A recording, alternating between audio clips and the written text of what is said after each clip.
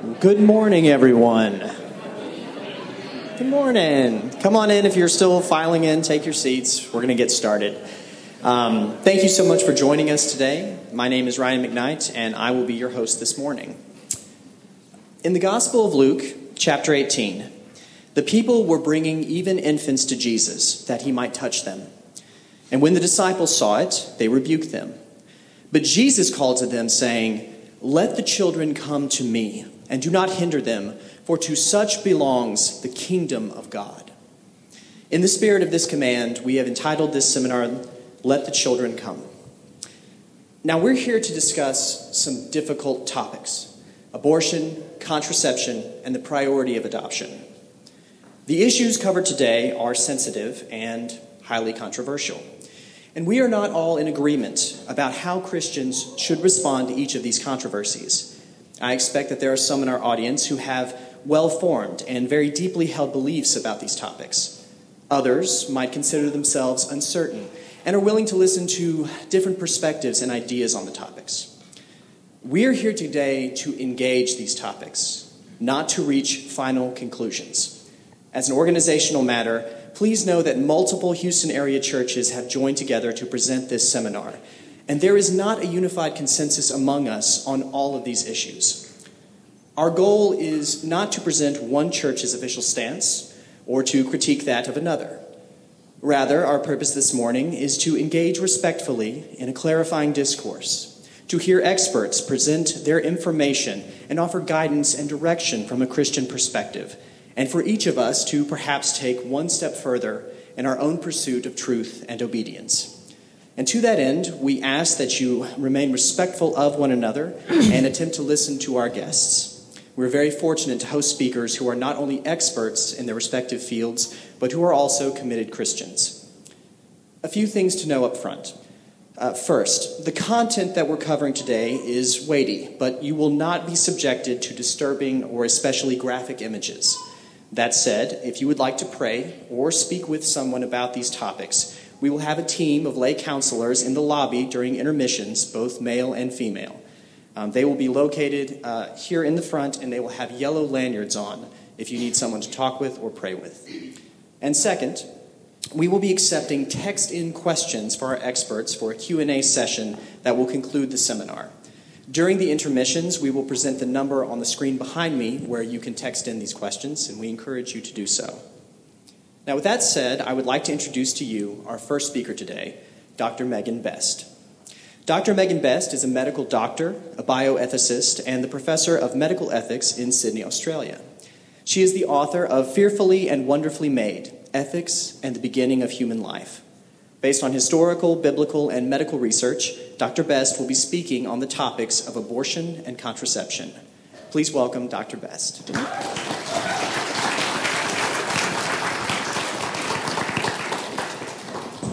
Good morning, everyone. Good morning. Why don't I just pray before we start?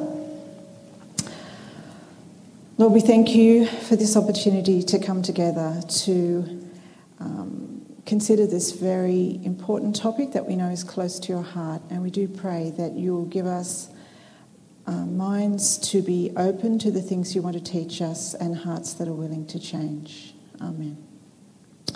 Well, thank you very much for inviting me. It's very exciting to be here, and I'm delighted that you all got up early this morning to come along. I come from Sydney, Australia. I was going to show you a beautiful picture of Sydney Harbour. The church that I come from is called Church by the Bridge, and it's right at the bottom of one of the pylons of Sydney Harbour Bridge. And I bring greetings from my church as well. I live in Sydney, Australia with my husband, 2 daughters, and one of my daughters has just moved in with her husband and her 2 bulldogs while they sell their own house. We had a holiday here just a few years ago, and actually one of my daughters is in Dallas at the moment visiting a girlfriend. And it's been a delight for me to understand everyone, because I thought all Texans talk like this. But I hope you can understand me. So, there they are. Yes, that's my family. That's Peppy up the back. And Australia, I actually was able to come this way. It's not quite as far away from America as that. And our church is just here. So I get this wonderful trip across the bridge, seeing the harbour every Sunday morning. Okay, here we go. Is it ever right to have an abortion, to create test tube babies through IVF? What about the morning after pill? We believe in a God who is sovereign over all areas of life. It's only through his son Jesus that we can know the Father. And Jesus told us that the way we demonstrate our love for him is by obeying his teaching. John 14:21. If we don't think through everything in life under the lordship of Christ, we are at risk of becoming functional unbelievers. We'll say the right things on Sunday, but not live it out during the week. Now, I'm focusing on the example of contraception today, but the principles will apply to everything we do. In all our decision-making, even in our medical decision-making, we should consider what will give glory to God. We therefore need to shape our lives by God's word, the Bible. And what I'm aiming to do in this seminar is to demonstrate how we can equip ourselves to be able to do so when we think through our contraceptive choices. We need to train ourselves partly because we live in a technological society. Technology aims to make things faster, easier, more comfortable. And that's not all bad. I, for one, am very thankful for the development of automatic washing machines. But as a result of the modern technological revolution, man believes that he can be in control of his destiny if only he has the determination to do what's needed. He believes that he can prolong his life and control the number of his children. And this shouldn't surprise us. It's an attitude we've seen repeatedly since the Tower of Babel. So what's controlling your life? Do you think through all your decisions in line with God's word, or just go with the flow? You will need to make some decisions. Inevitably, there will be some clash of values between the Christian and modern society. This is becoming more and more evident as time goes on. And as a result of that clash, if we want to live authentic Christian lives which honour God's values, it's possible that sometimes we need to go against the flow. We will not fall in with modern practices. We'll examine things carefully and, if necessary, do things differently. At times that will be hard. Physicians will think you're a nuisance. It's always hard to be different, but we are the people of God and we should look different. And when we live out the kingdom's values, we bring glory to God. Now, I know that some Christians don't like to look at their decisions this carefully. Maybe with some of these health decisions like contraception, you think, oh, well, the doctor, the physician decides that, not me. Or perhaps they're scared by the tough questions. Or perhaps they're scared of the answers, which suggest they might need to change. Nonetheless, I think this is an important task, even though, as Ryan has said, this can be a very difficult area for some people. I think it's necessary because it encompasses issues that will affect the whole of our lives when or if we have children. And not only are the issues emotional, but in John 17, Jesus tells us that our primary opponent is the evil one. And while we think we might be wrestling with technology, in fact, we're wrestling with the spiritual powers of darkness. It's spiritual warfare. And as Jesus Christ has called us to be salt and light in the corruption of our generation, it's important that we think biblically about things like contraception. I think it's helpful for all Christians for several reasons. First of all, when you learn about sort of the background, the science of things like this, you can make good decisions for yourself in your own life. Secondly, it's very helpful when you talk to other people, whether someone comes to you for counsel or perhaps with your non-Christian friends and family. It helps you get past the small talk to talk about what's really important. And thirdly, if we are going to be salt and light, we need to have a voice in the public square, and we need to be informed about these topics to be able to have some influence on public debate and legal decision making.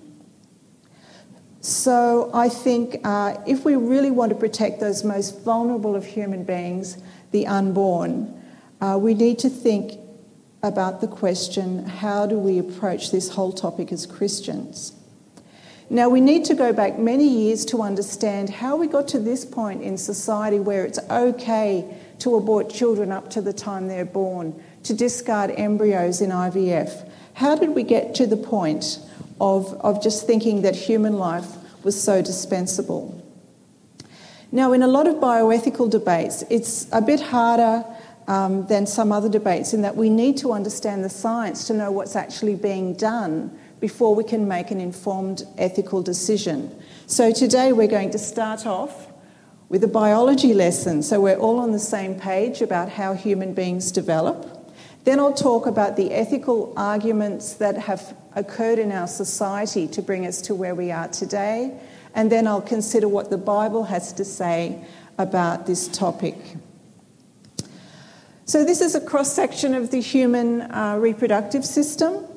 This is how the majority of us are conceived. The ovary releases an egg, which will go down the fallopian tube to implant in the uterus or the womb. And if there is a sperm coming up, you can get a fertilisation of the egg around here and it will travel and then implant. This is how the majority of us are conceived. Human conception begins with fertilisation of an egg by a sperm, which creates a single cell called a zygote. Now, the actual name for the female gamete is oocyte. Egg is a more culinary term, but I'm going to use it today because it's familiar. From this point on, development is a continuum through pregnancy and childhood to adulthood. All the DNA or genetic material needed for the full, mature human being is present in this one cell. So in embryology terms, in that one cell we have a member of the species Homo sapiens.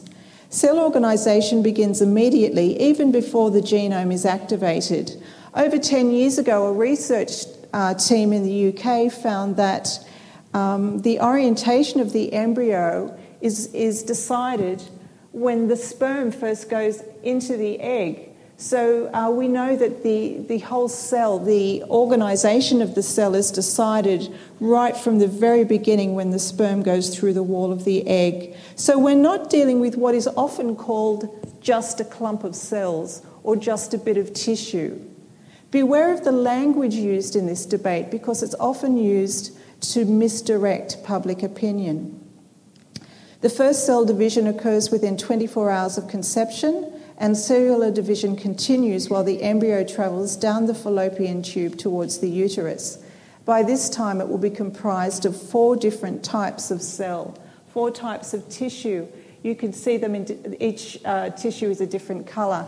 And this will sort of separate into what becomes the embryo and what becomes the placenta. On day 5 or 6, we get what's called a blastocyst. This is like a hollow ball of cells with a clump of cells in the inside, and that's where the embryonic stem cells come from. At the end of the first week, implantation begins, where the embryo attaches to the wall of the uterus, the womb of the mother, and it begins to be nourished by the mother's blood supply. Sadly, this doesn't always occur successfully, in which case you would have a very early miscarriage. Week 3, the future spinal cord begins to develop and heart tubes begin to fuse. The embryo's own blood cells begin to be produced. Week 4, the embryo measures just 1/8 of an inch in length, but its own heart starts to beat at a regular rhythm. Development of the brain, thyroid, eyes and ears begins. You once looked like that. Week 5, there's continued development of eyes. The mouth, nose, sinuses, lungs, arms, hands and legs begin to grow. The embryo's own blood supply starts to circulate. In week 6, the embryo measures 1/4 of an inch in length. We have beginning of formation of the feet, ears, nipples and bones. We have continued development of the face and the brain. Arms and legs have lengthened with foot and hand areas distinguishable, which have digits, though they may still be webbed. Week 7, the embryo measures 1/2 of an inch in length. The trunk lengthens and straightens. The upper limbs are longer and bent at the elbow. The kidneys start to develop. Elbows and toes are visible and the limbs move spontaneously. In week 8, the embryo measures 1 1/4 inch in length. The facial features continue to develop with eyelids and ears taking shape. The head is more rounded. The beginnings of all essential external and internal structures are present. You can see that even while we're still in the embryonic stage, an enormous amount of development has taken place. Now at 8 weeks, we stop calling it an embryo and start calling it a fetus. And at 3 months, the fetus reaches just over 3 inches in length. The face and body are now formed and all organs are beginning to function. They just need to mature for the remainder of the pregnancy. At 4 months, tooth enamel is developing and the pregnant woman can detect fetal movement. The fetus is producing its own hormones and by now the baby can feel pain. Researchers suggest that the baby can feel pain as early as 17 weeks, but definitely by 24 weeks. And babies as young as 22 weeks can now survive outside the womb in developed countries. At 5 months, the baby may develop hiccups from swallowing too much amniotic fluid, and the two sides of the brain begin to differentiate asymmetrically. At 6 months, hair begins to grow. Gas exchange is possible in the lungs. The sense of smell is functioning. The eyes can detect light and produce tears. 8 months, things are getting a bit squashy in there. And by 9 months, we hope for a healthy baby to be born. Now, I don't think that many people would disagree that a newborn baby is a human being who deserves care. So my question is, if this is a human, when did it stop being a human so that it was okay to just discard it?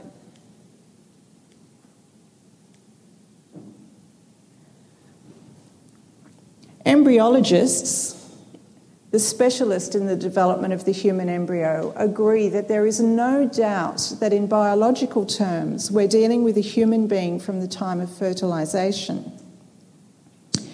What they say is that as everything it needed to grow was present in that one cell and it directed its own development since then, it would be arbitrary to say that human life began at any time after fertilisation. So that is biologically, when the sperm and egg joined, human life began.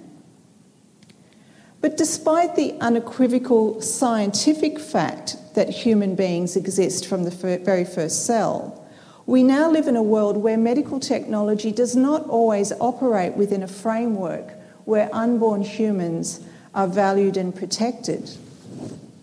Instead, unborn humans are at times seen as a resource to use rather than a gift to cherish. So how did this happen? How did we get to this point? How has the public addressed the question of how we treat unborn human beings in the 21st century? Well, traditionally, the debate has been argued from two opposing positions, the pro-life and the pro-choice. I know you're very familiar with these terms over here. The pro-lifers generally maintain that every person has a right to life, but those holding the pro-choice position generally argue for what they call reproductive rights, the right for the woman to have control over her body. And they tend to downplay the humanity of the fetus in order to protect the right to abortion. So at the centre of the public debate is disagreement over whether developing humans deserve to be protected. In informed debate, we no longer really have to argue about whether we're dealing with a human being. The question now is, does this little human being have a right to legal protection? And the disagreement can most easily be understood when we consider the different ways of defining the embryo. Now, as we've seen, there is no doubt in biological terms that we're dealing with a human being from the time of fertilization. The embryo, from the time it's created, is a unified, unique, dynamic, self-directed whole. This is not even vaguely controversial in scientific terms. But if there's no doubt biologically that a human embryo is indeed human, how is its wanton destruction justified? This question is generally discussed in terms of the philosophical definition. People who come from the pro-choice position have suggested that legal protection is only due to human persons and that you're not a person just because you're a human being. Let me explain. This is quite a complex idea, but traditionally it was believed that what made human beings different from all the animals was our ability to reason, to be able to think things through. A human person was someone who could reason. Therefore, it was considered that all human beings were human persons. And this is certainly the view that's been held for most of human history. Until recently, it would have been inconceivable to think that there was a human being who was not a human person. The definition of personhood underwent a change last century when political expediency intervened. In 1954, a minister who was fighting to legalise abortion published a book to argue that unborn humans weren't human persons. Joseph Fletcher wanted to legalise abortion, and obviously if an embryo wasn't a human person, then abortion would be much easier to justify. He wrote that a human person must not merely have the potential to reason, but be able to exercise it at the time. This wasn't based on any new scientific information. It was just driven by the political debate around abortion.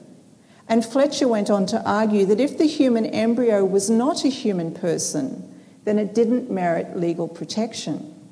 He argued that not only embryos and fetuses, but also newborn infants would be classed as non-persons, and he explicitly accepted that infanticide, or the killing of infants, would be justifiable on these grounds. You see how dangerous this thinking is. Along these lines, many modern philosophers have proposed theories regarding the point at which personhood begins, or when independent moral status is acquired. This would indicate when legal protection is deserved. This is just a little pause. I got too far ahead of myself. Here we go. So, we've got people saying that, as I would say, life begins at fertilisation. Some people, I'll talk about this more a bit later, say it's at implantation. We'll talk about why some people choose 12, 14 days in a moment. In the olden days, quickening was when the mother could first feel that the baby kicking in her tummy, and that was the sign that there really was a baby there. Some places they say that that legal protection is due when a baby is able to survive outside the womb. This is the original Roe versus Wade made this decision. Some people would say birth, and then some people, like Fletcher's idea, say after birth. There are some philosophers in the medical literature that say every parent should be given a couple of weeks after the baby's born to decide if they want it or not, and that it should be legal to put that baby to death if they change their mind. Some people would even say you don't deserve legal protection till you're aware of yourself as a human being. And my paediatrician friends tell me that that is about 18 months of age. So this is stuff that's being discussed in the medical literature at the moment. But debate on these competing theories continues without any sign of resolution. And this is where I give you some comic relief.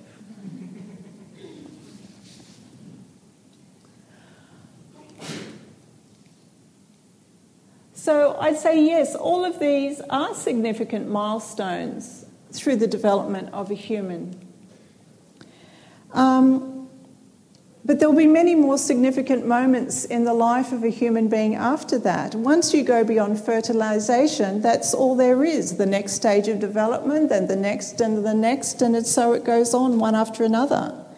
In response to these arguments about personhood, I would suggest that surely this is an unacceptable way to decide how human beings deserve protection in our legal system.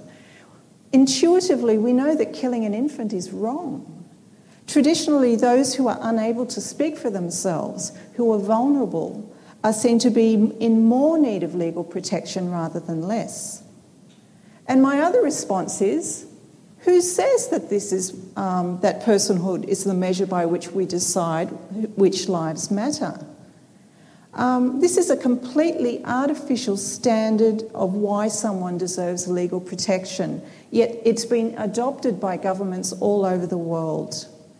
And as you know, laws on when abortion is legal vary enormously across the world. And I think that things like this just show us the whole system is quite arbitrary. It's not based on any scientific information. People make up these laws so that they can do what they want.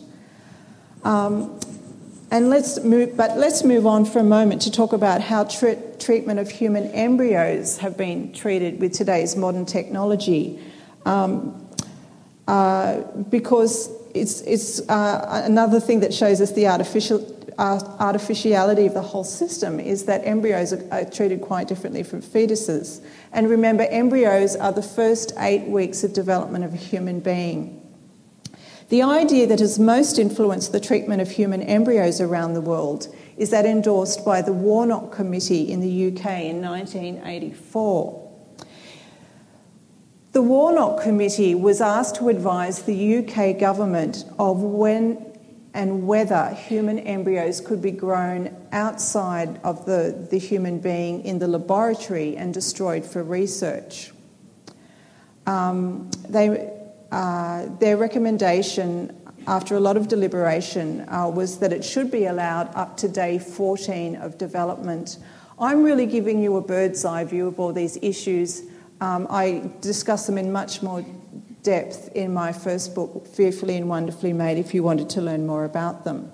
But Dame Warnock was a philosopher, and she and the group of people with her said that it's fine to grow human embryos outside of the laboratory, but they shouldn't be allowed to grow more than 14 days. The decision has influenced policymakers around the world ever since. Interestingly, I was told that at the time this law was made, the longest anyone had ever grown a human embryo outside of the human body was 14 days. How convenient. Now, the science they used to justify their decision is completely out of date. It's based on what was known in the 1980s. Yet the Warnock Report has remained influential ever since 1984, and it's written into laws and scientific guidelines in at least 17 countries. It was pulled up again just a year ago in the UK to justify some of the laws they passed. Then last year, scientists in the US and the UK devised a new method by which the embryos grown outside the womb can be grown for longer than ever before. And so we're starting to hear calls that the 14-day rule should become a 21-day rule. That's how these decisions are made. No doubt, watch this space, it will be justified soon.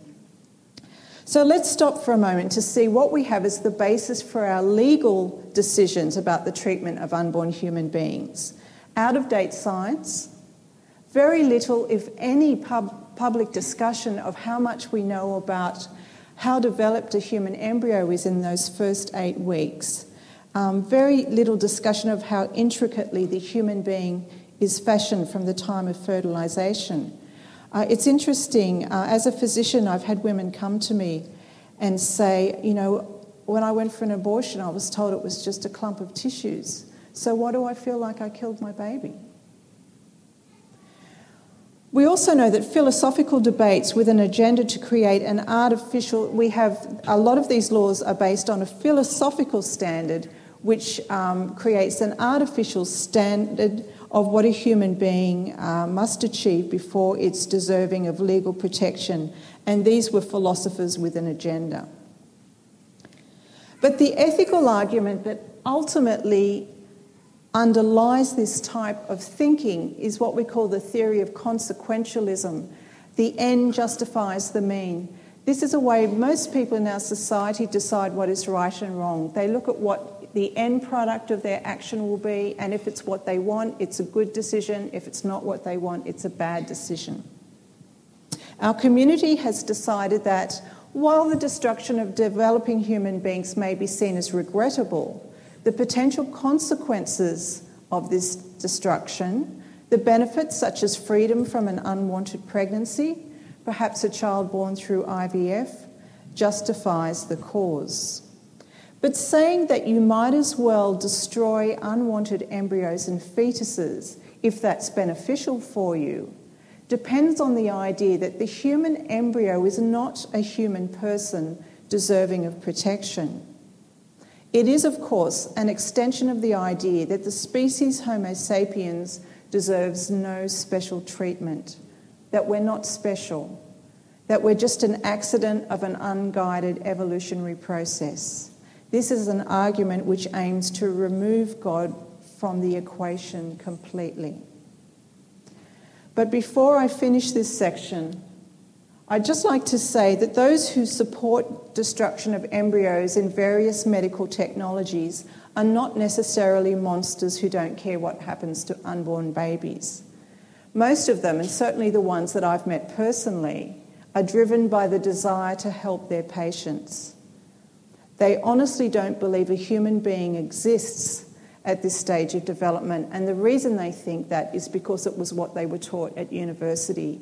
I'm going to talk about this in more depth in a moment, but just to say now that there's been an artificial change in the definition of when human life begins in medical terms, and that's why they believe what they do. But for the moment, let's just stop for a minute and think, how should Christians think about all these changes that have happened in society? Well, as you know, Christians have a moral compass, and that's the Bible. It will give us the guidance we need to make our decisions. Now, any ethical decision is made up of several steps: motivation, intention, action, and consequences. Our motivation is what prompts us to act. It's the reason why we decide we want to do something. Our intention involves working out what is it that we want to achieve.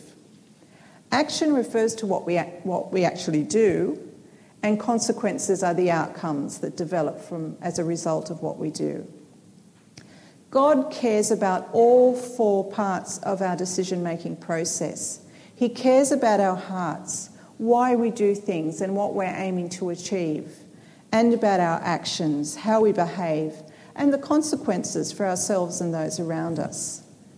If you think about things like the Sermon on the Mount, Jesus' teaching in the book of Matthew chapter 5, we see that our inner thoughts are as important as what we're actually seen to do by other people. So let's go through the 4 steps. And I can make these slides available if someone wants them as notes. Jesus told us that we should be motivated by love of God and love of our neighbour, imitating Christ and displaying the fruits of the Spirit. Intention and action should both follow biblical law, showing love for God and our neighbour and aiming for the type of society God wants. And the Bible doesn't teach that consequences are all that matters, but that doesn't mean that they don't matter at all. As far as we can foresee the consequences of our actions, they should meet biblical standards. If we love our neighbour, we will care how our actions impact them. However, discerning some of these factors may not be straightforward for modern healthcare decision-making, as some of the matters we're dealing with aren't actually addressed in the Bible. We therefore need to look at the scriptures more carefully. We can learn a lot about the way God wants us to treat human beings by considering the way we've been made.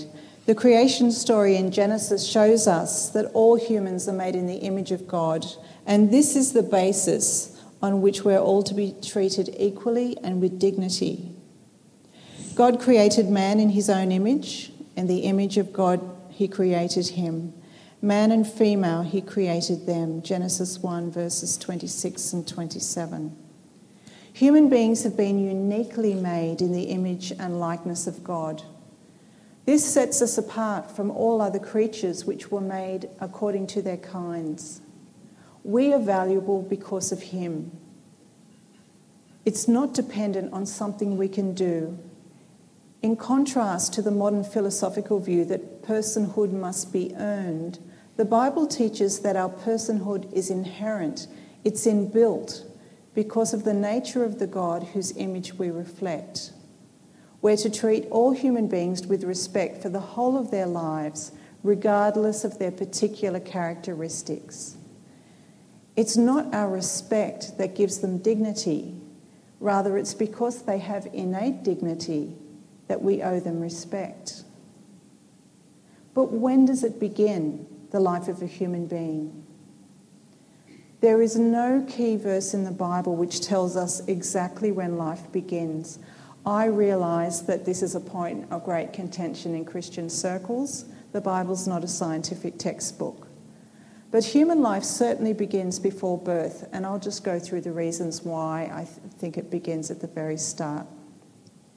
The Bible makes the link between conception and birth in many places, such as in Genesis 4, where Adam lay with his wife Eve and she became pregnant and gave birth to Cain. In some ways, it's a bit of a no-brainer. In Isaiah 46, verse 3, God speaks to Israel, of you whom I've upheld since you were conceived and have carried since your birth.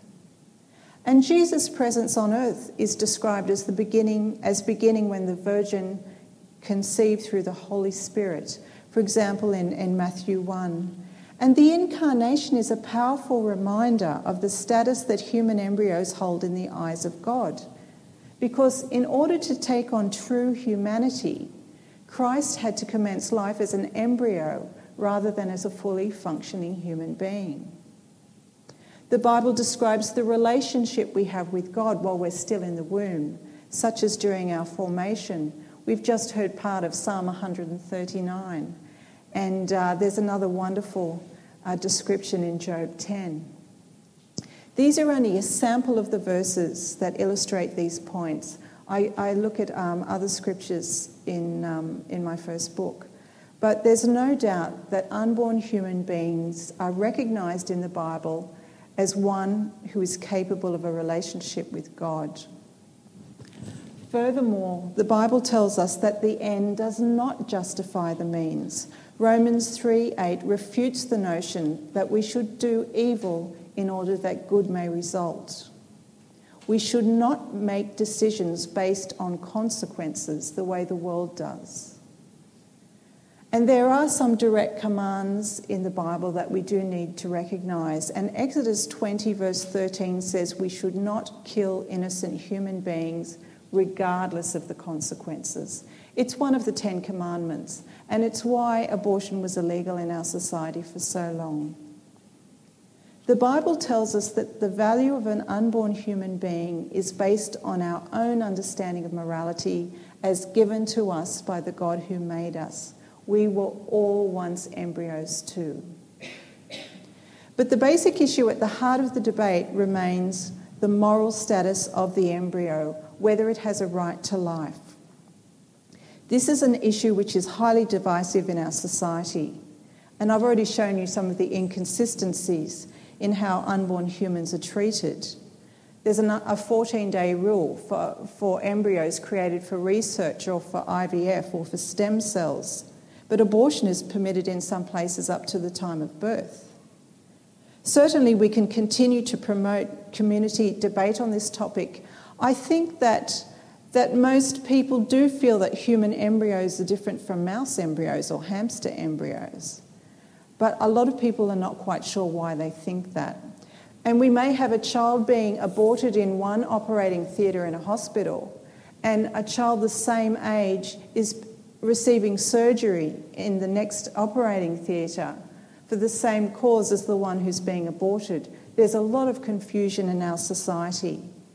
And while there's no place for violence, we need to acknowledge that these personhood debates are just something that's been created to justify what a lot of people want to do in the name of technology. It's pure political expediency.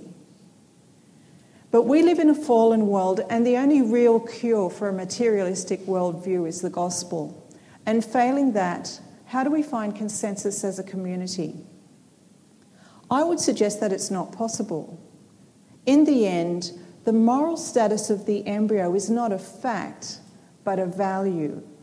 We each of us decide what is valuable to us on the basis of our worldview. Now, those who would pursue destruction of human embryos and fetuses are considering consequences only. Those opposed are thinking about the act itself, saying that there are some things you should just never do, regardless of the consequences. They will never meet because they're talking about different things. In a pluralistic society, we cannot just ignore the people we disagree with. We need to consider all the different views in our community, and when there's no consensus, we take a vote. He with the most votes wins. So we need to keep trying to win that vote, and I think that this is something that Christians should take seriously, because we have a God who has great concern for the vulnerable in our society, and who is more vulnerable than an unborn human. And at the same time, we need to realise that we're touching on painful issues that affect real people. But our message is a positive one. Let's keep saying yes to human life at every stage of development and care for this being who is fearfully and wonderfully made. You're welcome to ask any further questions, and thank you very much for listening.